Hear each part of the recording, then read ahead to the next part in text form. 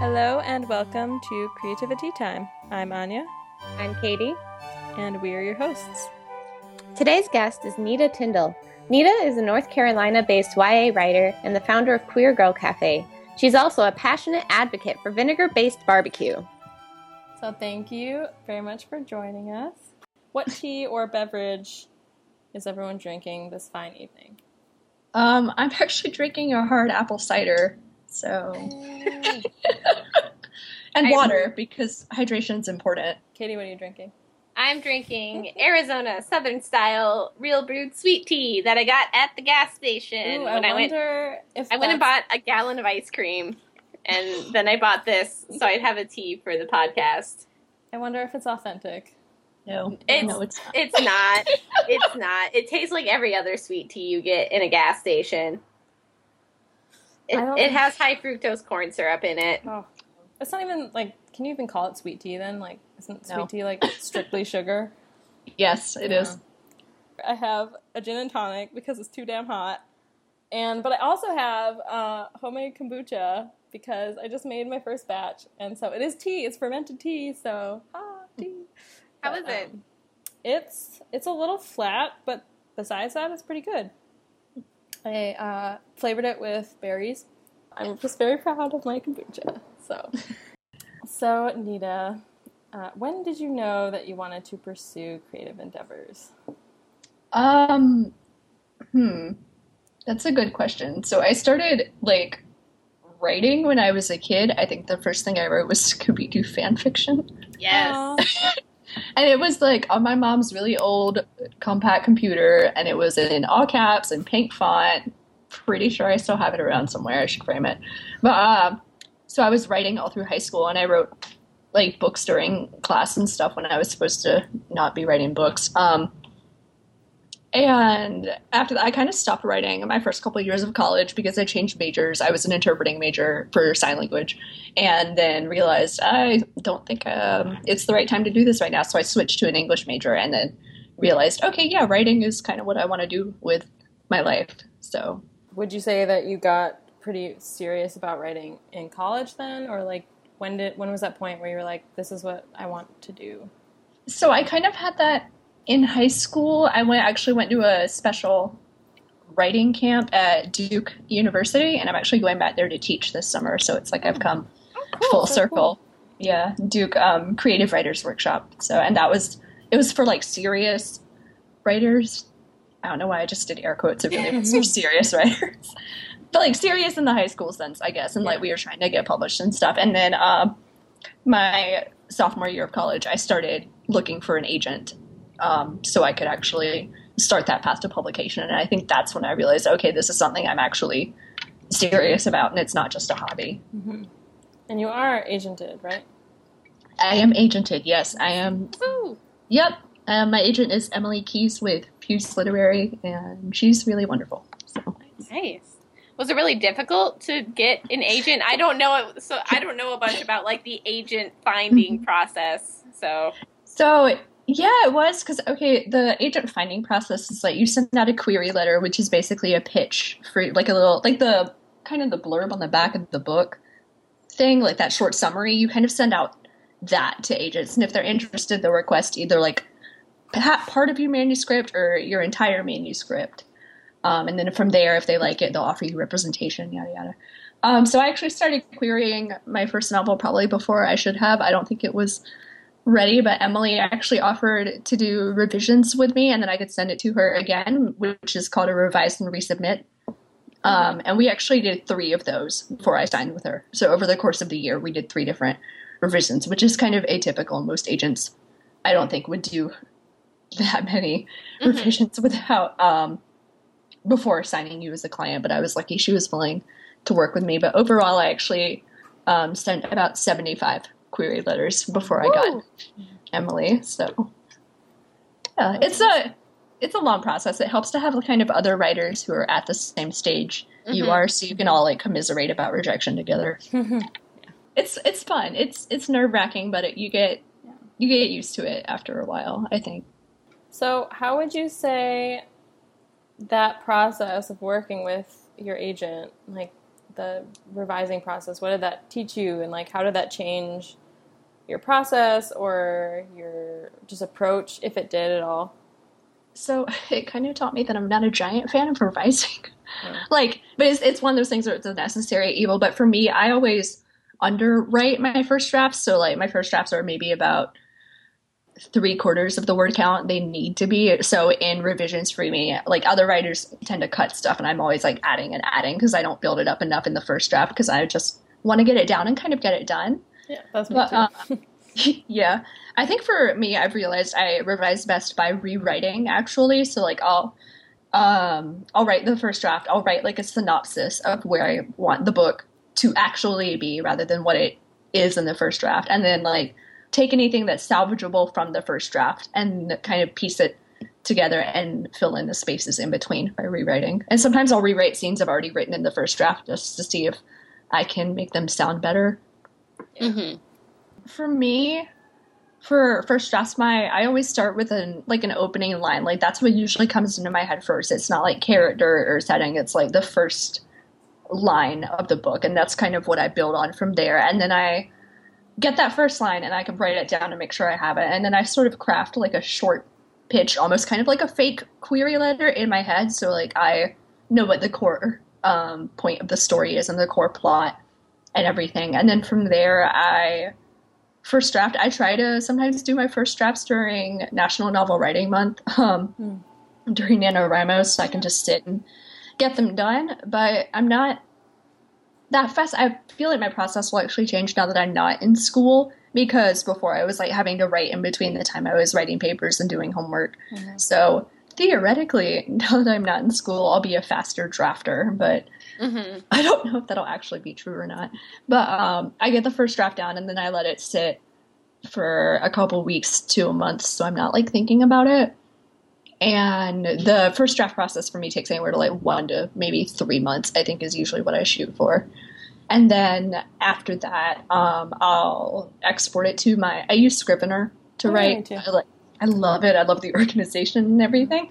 And then I'll actually export it to my e-reader so I can read it like it's an actual book, and I'll take notes on my e-reader and then revise from there. And then my friend Katie Locke actually has this really great revision process that I sort of bogarted, where she writes like all the things she needs to revise in sticky notes and sets them on like a giant sheet of poster board, and then just you tear them off as you get them done, which is really great for me because it's a really great physical way to see like how far I've made it in the revision process. So I tend to do that after I read through that first draft. Cool. Satisfying too. Like, haha, I got it. So satisfying. Nice. I was kind of curious because Anya was talking about you also run Queer Girl Cafe, right? Which is a Tumblr blog. I do. Yeah, so I was just wondering if you could talk about that for a little bit and kind of like what went into making that and just kind of. So we've had a lot of conversation on Twitter and like the YA lit community about queer representation and the lack of it and such. And one of the things I've always talked about is I feel like we give queer girls the short end of the stick when it comes to queer YA rep. Like there's a lot, especially in contemporary literature, there's a lot of books for queer boys. Most of it would be like David Levithan. We have David Levithan who has a book out like every other year, a lot. He has a lot of books out. So, but we don't really have anyone like that for queer girls. We had Julie Ann Peters, but I think she's retired from publishing. And we have Robin Talley now who keeps putting out really great contemporary queer girl YA, but we still proportionately have a lot more queer male voices than queer female voices. And so I wanted to kind of have this space where queer girls could read each other's stories and kind of share, and queer women, like in adults, could share their own stories as well as a sort of like a guidance thing. And Tumblr seems to be the best format for that because it allows the people to reblog the posts if they want to, and there's a pretty big queer community on Tumblr already. So I thought it worked out a lot better. I'm excited with how it's going.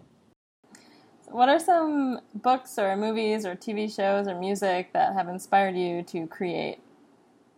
Ooh, this is a fun question. Okay, so I, as far as TV shows go, I really like The X-Files. I like that kind of mix of sci-fi and also like realistic, like the kind of spooky haunted atmosphere. I just really like the X-Files. I think too, that's actually what I've kind of been interested in lately. Is I've been listening to a lot of podcasts too, like Lore and Tanis and the Black Tapes, and all of them have this sort of really macabre, creepy vibe that's still grounded in either American history or American folklore.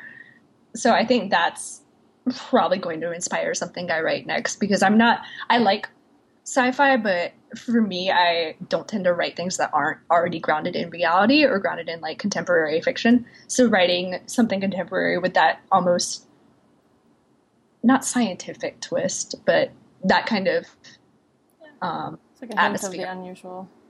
Yeah, like there's this show on Netflix called Black Mirror, kind of like that too, but not nearly that creepy. It's like 5 minutes in the future, technology is ruining our lives, sci-fi kind of. It's really creepy, so make sure you're in a good headspace before you watch it, because I love is creepy stuff. unsettling. I do not love creepy stuff, but Katie does, so yeah. I adore creepy stuff. Katie, please watch it and then give me like all your feelings about it. Black Mirror? Black Mirror. Mm-hmm. Black Mirror. I think the world is creepy enough without creepy. Yeah. Like, I'm always like, the world sucks. I need something happy. Then what are your favorite creepy podcasts then? Oh, I'm into lore. I really like Welcome to Night Vale. Oh yes, I love it. It's so good. They have a new one. Alice Isn't Dead. Is also on my list. It's so good. I need to start that one.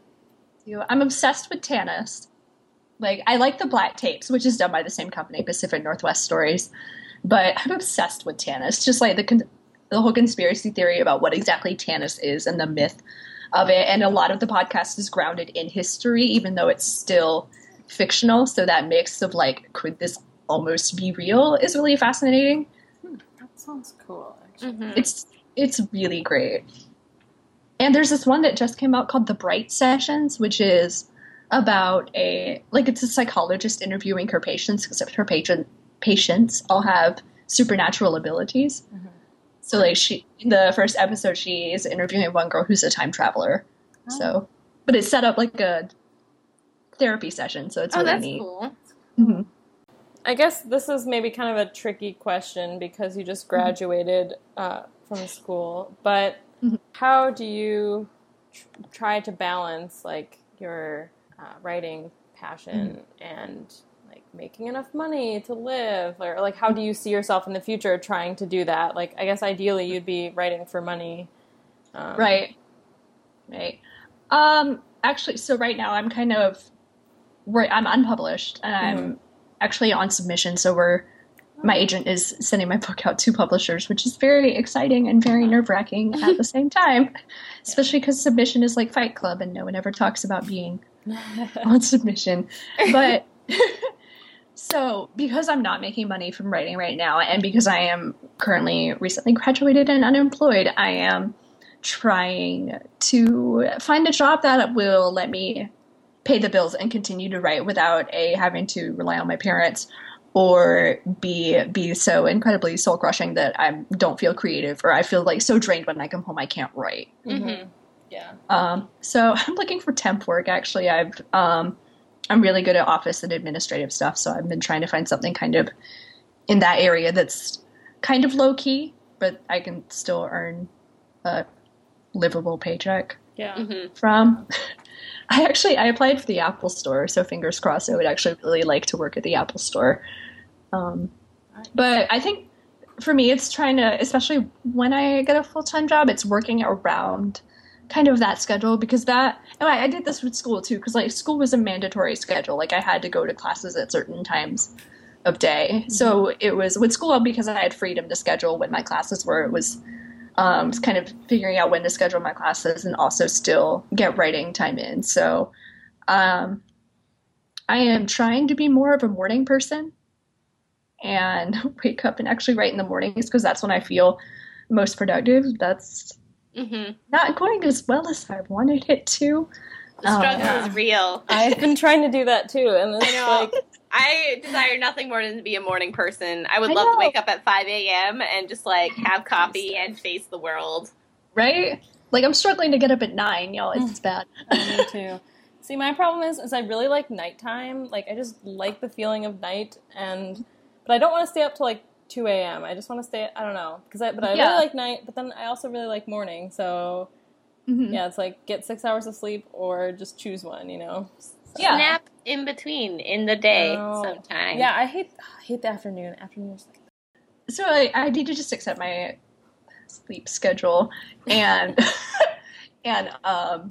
stay up late and then wake up early and nap during the day. Because I'm with you. I hate the afternoon. Like, it's like this dead space. And there's nothing to do. At like 2 to 4 times. Oh, that's slow. I guess if any of us worked normal jobs, we would be working at that time. I mean, I I tend to work during that time, but it's also really bad at work because I work with kids, and that's like the nap time hour, and so kids will just get like really grumpy and like will just start crying, and because they need naps, but they don't want to take naps. I guess we just all have to move to South America where they have the siesta in the middle of the day. I like that. But then they do stay up till like 6 a.m. Like I can't do that. Yeah, I would die. So I guess maybe if I napped in the middle of the day consistently every day, I could do that, but probably not. Yeah. Anyway, so for me, you said like trying to find that balance too. I started bullet journaling as well. I'm like restarting my bullet journal now. What's bullet journaling? Explain this? Do you want to explain? I'm not good at explaining things. But you both are holding books now. Are you just keeping these at the side, hoping someone would ask? Both just pulled a book out of nowhere. Well, I'm starting my new one right now, so... What is a bullet journal? Okay, so you, it's kind of like your own version of a planner, I guess. There's a website that explains this a lot better than I'm going to explain it, but whatever. So for me, like, you write the month, and then you're not going to be able to see this, and no one is on this podcast, but whatever. So, like, you write the month, and then the days of the week, and the date, and that's, like, your monthly schedule. So I'm volunteering to interpret at a preschool this summer, so all the days I'm interpreting are on the schedule. And then you have a daily schedule where, let me find one of my prettier ones. Yeah, some people make them really artsy. Right? It's crazy. All the ones you see on Tumblr are, like, beautiful, and I don't have the time or the patience to do that. I should look into that, because my time management is just a mess. You should. It's really addictive. So then you can make, like, your daily schedule, and then write down the things that you need to get done that day. And you can do it the night before or that morning, so it's immediately, like, fresh into your head, and then you just cross them off as you go. Basically. You have to buy, like, a special book? Or you just... I splurged because I'm a nerd. I got a dot grid journal from Leuchtturm, which is a German company. Because the dot, because I like the dot grid because I can write on it like it's lined, but also like just draw little things in it, whatever. Yeah, and it gives you more freedom to like put the lines where you want them. Mm-hmm. Yeah. But if you want to just get like a grid or even like a line journal, you can kind of just make it whatever you want it to be. Like I've got a list in here of like all the books I'm currently reading or the video games I'm currently playing, just so I can kind of keep track of everything. Yeah, and you have like an index too. I don't know, not everyone uses the index, but you have an index where you can like write down. So if you wrote down like travel wish list, like you can put like where it is, like what page it's on. Yeah, so that sounds good. I need something like that. This one came with an index, nice. And pages were already numbered, so that was nice. It's great. Yeah. But it's basically just like an organized journal, like not as strict as because you know if you get those like daily planners or whatever, it's not set up necessarily how you want to use it. So I don't know. I just like that it's customizable and yeah. So check it out. Yes. Bullet Journal should sponsor this podcast. Check out bulletjournal.com. Oh wait, it's an actual site? Yes. Yeah. I have like a video that shows you how to do it. What? And everything. I know what I'm doing after we finish recording this podcast. Yeah. And like it looks really complicated. When the first time you watch that video, you're like, "What is happening?" But it's not. It's not so bad. Yeah. Gonna write that down on my list of things. Yay. It's addictive. It's really addictive. I need to start using mine more. But it's nice to see, like, what you're doing, and I don't know. Yeah, I think the monthly overview is my favorite because I forget very quickly what things I have going on in any given week. So being able to immediately, like, open and look at, oh, I have this on this day. Mm-hmm. That's today's lesson. Yeah. All right, so then moving along, what kind of challenges do you think that creators or artists today face, or like what kind of challenges do you in particular care about? Mainly in general, I care about getting paid for my work. There's a lot of that too. It's like, especially with news sites or blogs who ask people to write for them and then don't pay them, like it's showing that you don't. It feels like a devaluing of the work because writing isn't seen as a true profession, even though you wouldn't. Like, I've seen this analogy, you wouldn't ask a brain surgeon to do, like, a surgery for free, kind of. So, and that goes for other creative types, too. And I think, because, like, for me right now, like, I say, you know, we need to pay writers, but I actually can't afford to pay people on Queer Girl Cafe right now.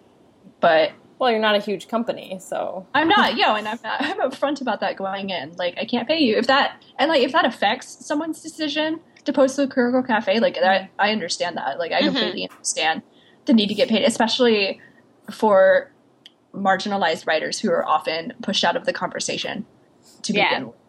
So, that's one thing I care about. You know, especially, like, again, with writing, unlike either, I guess, painting or playing a musical instrument, which are seen as things that take a lot of time or years to master. Like, people see writing as something anyone can do. And writing, it's not the case, especially writing well. Like, and writing for profit and writing to be published. Like, there's a lot of work and there's a lot, like, publishing is still, it's a business. It's not just creative. And people forget that there tends to be a business side to it as well. So, because it's work. It is work. Like, I can't tell you how many hours I've spent trying to fix the current book I'm working on. If I were getting paid for those, that'd be awesome. Shall we move on to the fun questions? So we recently decided to start making our guests make up a theme song on the spot without telling them. So would you like to make a theme song for the fun questions? The only thing I can think of is the Mario theme for some reason. Do it! Do. Fun questions, fun questions, fun questions, fun questions, fun questions. There we go. All right. Sweet. Great.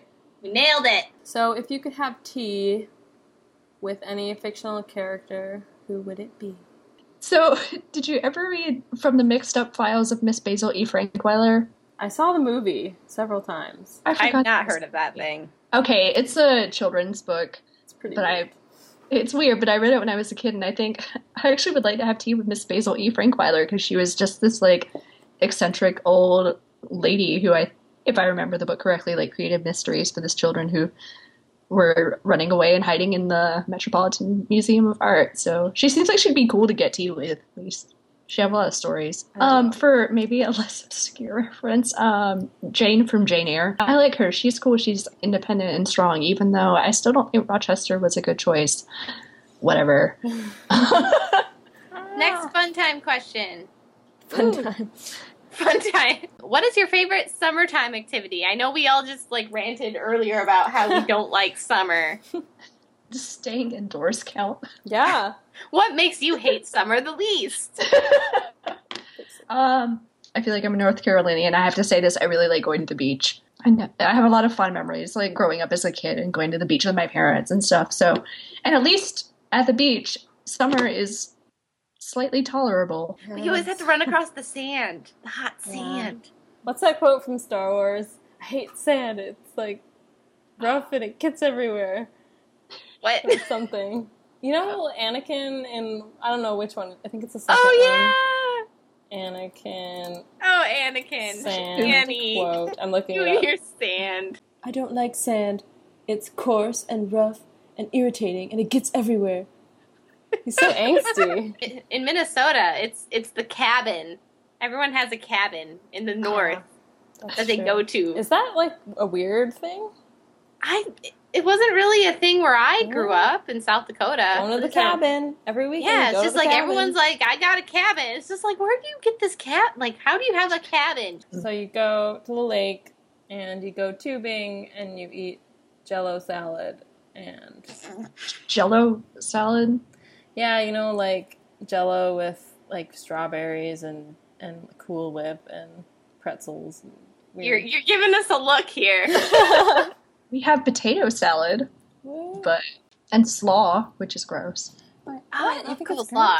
Our slaw is mayonnaise based in North Carolina, which is not good. I don't know. I feel like Southern food's good. You got like barbecue and coleslaw and potato salad. Like that sounds delicious right now. Yes. Okay. Barbecue is amazing. Don't get me started on barbecue. I have a lot of very strong opinions about barbecue. Wait, I want to hear your strong opinions. Yeah, random fun question. What is your favorite, best Southern food? It's a close tie between fried chicken and barbecue, and anything with sweet potatoes. Okay, so in North Carolina, barbecue rant, there are two different types of barbecue. In the western part of the state, there is ketchup-based barbecue sauce, which is like a sweeter, like your typical barbecue sauce that you think of, I guess. And eastern North Carolina sauce, which is where my entire family is from, is vinegar-based. So it's like vinegar, a little bit of ketchup, crushed red pepper. I'm probably forgetting an ingredient, but... so we're very adamant about which barbecue sauce is the better one. Obviously, it's the vinegar-based one. Is this like a rivalry? Yes! I have a t-shirt. I should have worn it. It's got the state on it, and it's got the western half and the eastern half divided, and one half says vinegar and one half says tomato. We're very serious about our barbecue flavors. I had someone from South Carolina make what was, I guess, authentic South Carolinian. I think I was there. Oh, yeah, you were there. It was like a mustard. It was 4th of July or something. It was like mustard. No, this is wrong. Okay, well, but I don't know if that's... My parents... Well, actually, I was born in South Carolina because my parents lived there for a while. And I think they talked about the vinegar kind being popular there, but I don't know. It's popular, I think, in some parts of South Carolina, and our South Carolina also does a mustard base, which I will try. I've never tried it, but it was good. I don't know. I like it. I'm not picky. I guess I'm not picky about like. I will literally eat anything sauce, that isn't eggnog. So. Oh, are you into Harry Potter? Yes. Okay. Hogwarts house. Do you know what your Hogwarts house is? I technically call myself a Ravenpuff. I'm mostly Ravenclaw, but I have a lot of Hufflepuff tendencies. So. I don't know. I've kind of been thinking about it in terms of common rooms. Like, where would I feel the most comfortable? Like, I don't want to be in a high tower because I'm afraid of heights. So, like, I couldn't really be in Ravenclaw. And I don't want to be in a dungeon because I don't like when it's super dark and damp. And, like, I would be afraid of... Because they have that window that looks underneath the lake. Like, what if that broke? OTP! What's your OTP? Oh, let's talk about OTPs. I just like to yell that out sometimes. Yeah, aren't you just like shouting random letters? Okay, so I have two. My straight couple OTP is Mulder and Scully from the X-Files, because I'm very typical. And my non-canon, but should still have totally been canon, OTP is H.G. Wells and Micah from Warehouse 13. Which is it's a sci-fi show. Yeah, I heard of it, but I never watched it. Okay, Micah's this like badass librarian, and H.G. Wells is actually a time-traveling British lady. So, and they totally had chemistry and totally should have gotten together, but they didn't, and I'm forever mad about it. So that sucks. It was a lot of subtext. Like, I think they actually did get together, but they never addressed it on the show. So, whatever. But yeah, actual true OTP Mulder and Scully. Or Anastasia and Dimitri from Anastasia, because the band. Yeah. I actually recently rewatched that, and I was like, this is an excellent movie. Like, why? It is. Why does no one watch this anymore? Do you guys watch Avatar? I adore Avatar: Last Airbender. Nice. Okay, because I realized I have another OTP from that. What is it? It's Zuko and Katara. All right. Shall we move on to the continuing story? Yeah. Sure. So here's where we left off last time in the continuing story. I admire your spontaneity, the cat replied with a sage smirk. But the fact that you believe yourself so immediately ready to fight proves how much you must learn before we can begin. All right, Nita, would you read us your new edition? What must I learn? Stephanie asked. The cat sighed. Patience, for one, and how to be one with the harmony of the universe. Go collect a stone for me from the last corner of the world. I don't know where that is, Stephanie said. You will know when you get there, the cat replied. I like it. I like the direction this is going. I'm very excited about this story. Where can we find you on the internet? Well, you can find me on Twitter at Nita Tyndall. That's NITATYNDALL. There are 2 L's. If you want to check out Queer Girl Cafe, that's queergirlcafe.tumblr.com. And that updates every Monday, usually. And then those are the main 2 places. I'm on Tumblr at nitatyndall.tumblr.com, but I don't update that as frequently. Follow Nita on Twitter. She tweets about awesome and important things. It's fun having you. Thanks for joining us. Yeah, of course. Thanks again to Nita for joining us, and thank you for listening. Follow us on Twitter at CreativityTime and on Tumblr at creativitytime.tumblr.com. You can also find the continuing story on Tumblr. Until next time, happy tea drinking. Clink!